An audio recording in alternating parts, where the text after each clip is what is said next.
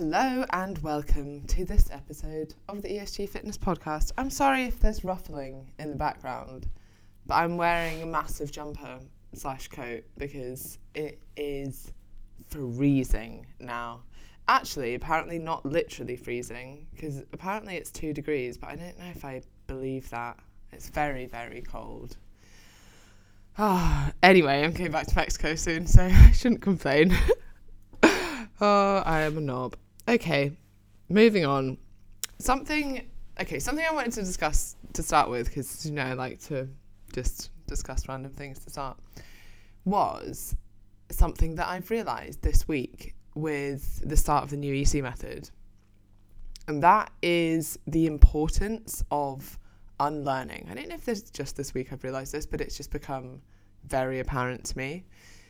And by that I mean unlearning poor dieting practices, questioning previous nutrition and exercise advice, working through your limiting beliefs, things like, I can't lose weight, nothing works for me, my metabolism is broken, I only lose weight when I drop calories really low. This is my least favourite one. If you've listened to the previous podcast, you'll know why.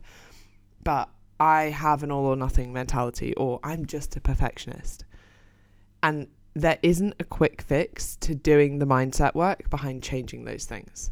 It takes time, it takes patience, it takes intent, which I think a lot of people don't realise. It takes a lot of reassurance, which is why you have coaches. That's what I do.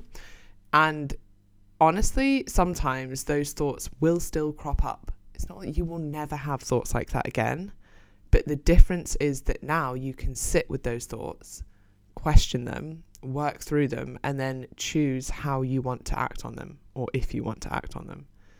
That's the hard work, and it's quite uncomfortable, and it's really tempting to go back to your comfort zone, which is exactly what I was talking about in the last podcast, or the one before that, the last solo podcast. And you're going back to what you know, and you're going back to over restriction, but leaning into this uncomfortable change is where growth is. And once you begin questioning your thoughts, you can choose and change how you respond to them. And you can't change something that you're not conscious of. So being aware of your thoughts is the first step. And this is essential work that needs to be done if you want to work on emotional eating, or mindless eating, or boredom eating, or binge eating. You have to identify the problem before you can change it. And you have to realise that you are eating to numb your emotions before you can then choose to change that. So if you've done that, and if you've noticed that's what you do, well done, that is the first step. And the rest of the journey won't be linear, and sometimes it will probably feel like you aren't making progress, or there'll be times where you feel like you're going backwards, or it's painful and it's uncomfortable, and it's easier actually to go back to the over restriction, to something that you know. But if you always do that, then you will always be in a yo-yo cycle. And actually, you know what? Fixing things is hard. For example, it's harder to go out of your way to find the source of a leak and fix it, and actually fix the pipe or whatever it is that's causing the leak, than it is just to throw a bucket under it. And that's true in the short term, but that also means that you have to constantly keep changing the bucket, or jumping on yo-yo diets, jumping on and off diets. It will take time and effort, and probably a little bit of money, to find where that leak is coming from and to fix that leak.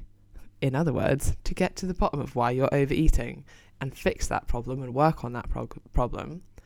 But once you've done that, you can move on with your life. You don't have to worry about the leak anymore. You won't be constantly emptying the bucket and worrying about longer term damage that the damp might cause to the ceiling, or consequences of your continued yo-yo dieting.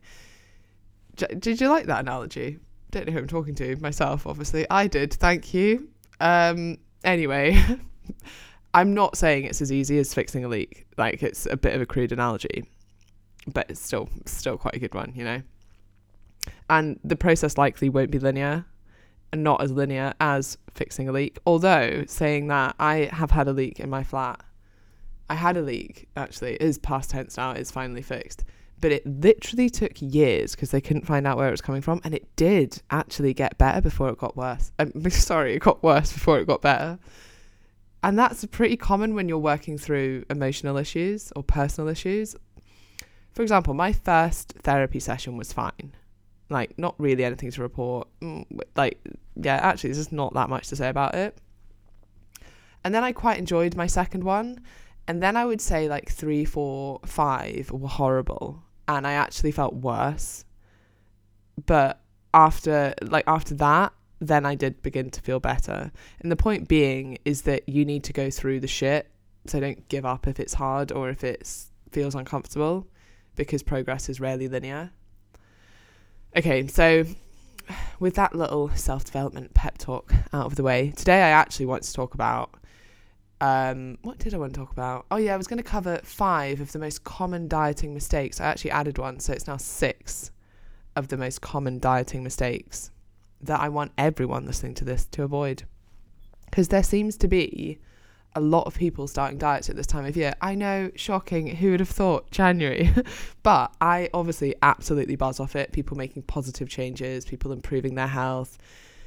Maybe it's because I have a lot of content at the moment. Maybe it's because there are a lot of interested ears, a lot of people who are motivated to change and who are asking brilliant questions.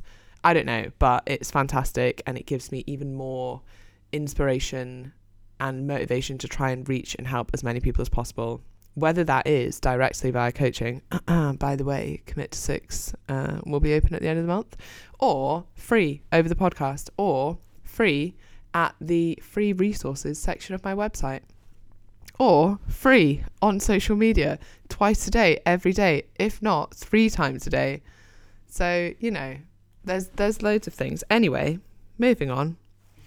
My first thing that you should avoid, or my first, what was I calling these? Common mistakes. Yeah, okay. My first common mistake is taking calorie calculators too seriously. If you put this simply, well, to put it simply, calorie calculators are simple. Human biology and more importantly, human behavior is not simple. If you look at the estimations from calorie calculators, they can be up to like 400 or 500 calories wrong, as in inaccurate. And that could be your whole deficit. And this isn't even including inaccuracies in the actual tracking of calories. So this is just an inaccuracy in measuring your energy expenditure. And I'm actually going to, people get a bit confused by that and they're like, right, well, where should I start then? I'm not actually against using calorie calculators. They will probably give you a relatively sensible start point, but you just have to make sure that you trust your body over the calorie calculator. And by that, I mean, as much as they are usually a decent start point, you need to then be consistent and adapt given your results. So if you are consistently sticking to your calories for fat loss and you're not losing weight over time, and I mean over time, not 2 weeks, like over a decent amount of time of being consistent, then, in fact, 2 weeks would be a decent amount of time, to be fair. Not 2 days anyway. At least, like, be patient and be consistent. And if you're not losing weight, then you are not in a deficit. And then you might need to lower your calories or increase your expenditure or a combination of the two. So you could, if you're starting out on your own, go and look at a calorie calculator, get a decent starting point, stick to it for at least 2 weeks consistently, monitor your weight, monitor your measurements, monitor your performance, see what happens, and then adjust as you go. Like, that's the only way really to start.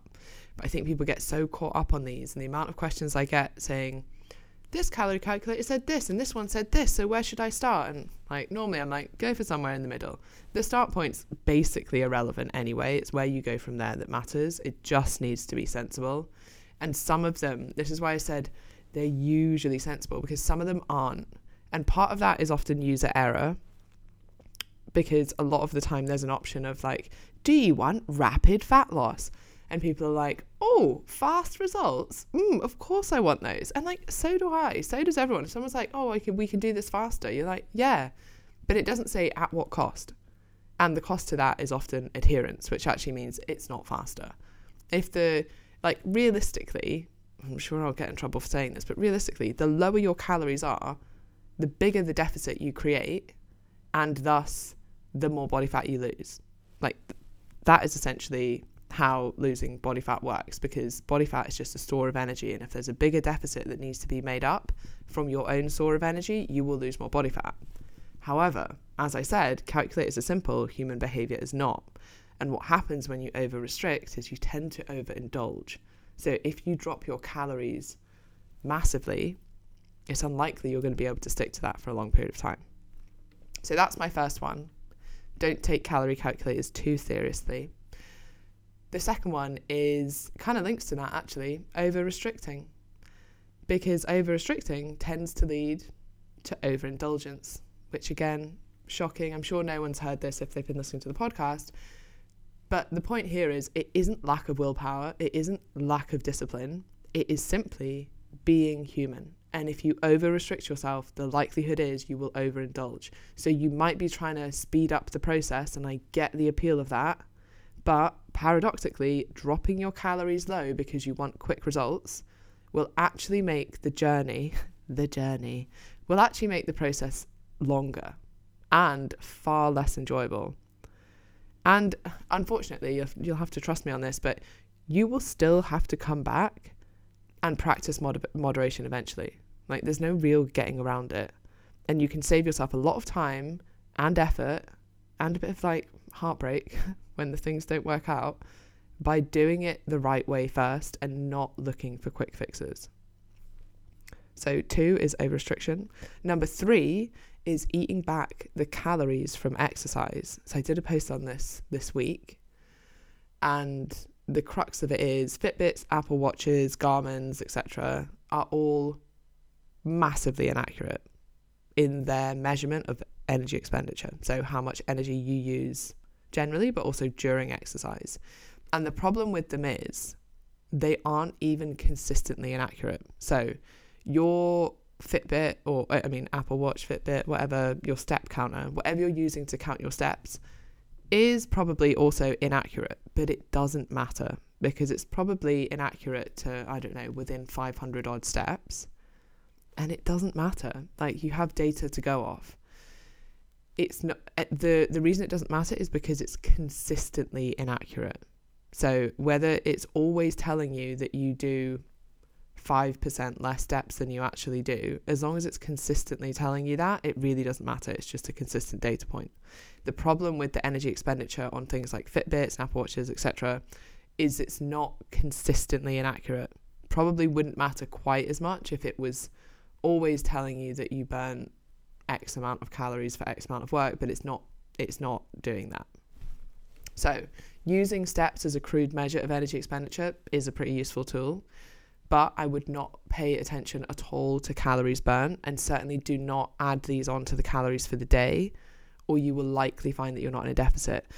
Not only will you likely find you're not in a deficit, but it's a really easy trap to fall into, to then be like, oh, I've gone a bit over my calories. Oh, I'll just go for a run. Or I'm going to have to earn my calories back. And that's actually just a really horrible way to think about exercise, and can get you into a really bad relationship with food and exercise. So I would just turn that off. I mean, if you're listening to this and you already work with me, the reason I want you to turn that off is because I've accounted for your exercise in your calorie targets already. So if you then turn that back on, you're eating back calories that I've always already accounted for. But generally, yes, it's going to overestimate the amount of energy that you've expended, and thus you might eat that back.